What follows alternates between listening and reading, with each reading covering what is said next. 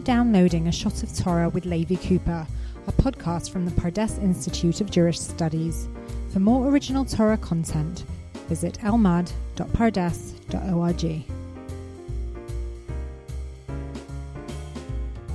This is Levi Cooper from Pardes in Yerushalayim, coming to you from Tzur Hadassah. A colleague mentor of mine, Professor Stephen Wilf, pointed out to me that in many shuls there is a sign at the front of the shul, Da lifnei mi ata omed, know before whom you stand. And that sign is clearly to remind people who walk into the synagogue that they are coming into a holy space, they are coming to stand before the Almighty. Now, but what's the source of this phrase?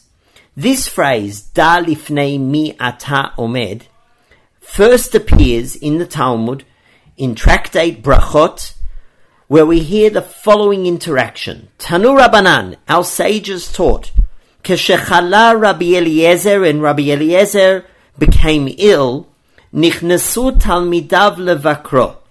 His students entered to visit him.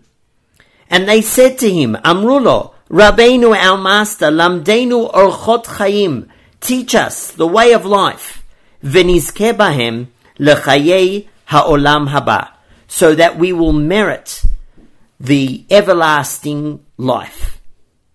Rabbi Eliezer saw his students and wanted to give them parting words that they could take with them. Amar lahem, he said to them, Hizaharu bichvod chavreichem, be careful to honor your fellows. Be respectful one to another. Man'u b'neichem min hahigayon. Prevent your children from studying higayon, which probably refers to Greek subjects.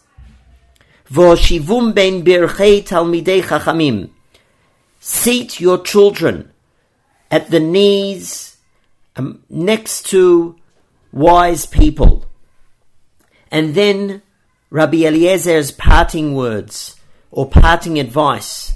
Keshatem mitpalalim, when you pray, de'u, know lifnei mi atem omdim, before whom you stand. Ubishvil kach, and for that, tizku lechayei haolam haba, you will merit life in the world to come. If we compare the original source to the popular way this phrase is rendered in many synagogues, the original source is written in plural, de'u, know, whereas the popular sign is da in the singular, turning to the individual.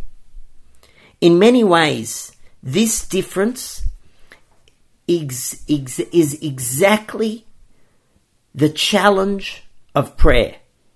How do we enter a space that is a space for many to gather together, and yet find our own personal prayer in that space? How do we take a space and make it both a de'u space, a communal experience, without losing the individuality of each person who is offering their prayers? Da. No.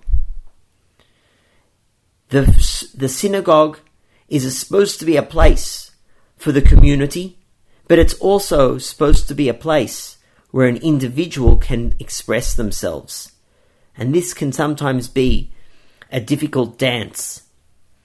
I shared with my community here in Tzur Hadassah that in some ways, in the shul that we're currently building, I would like to have both signs up.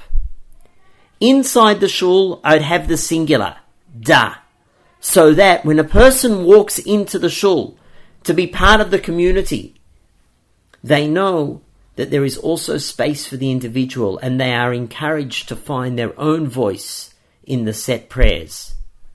And outside shul, we would have a sign facing the street, de'u, addressing everybody, the masses, saying to them, inviting them to join our community, to join the communal endeavor of seeking spirituality. That's all for now. Until the next time, to the Beit Midrash!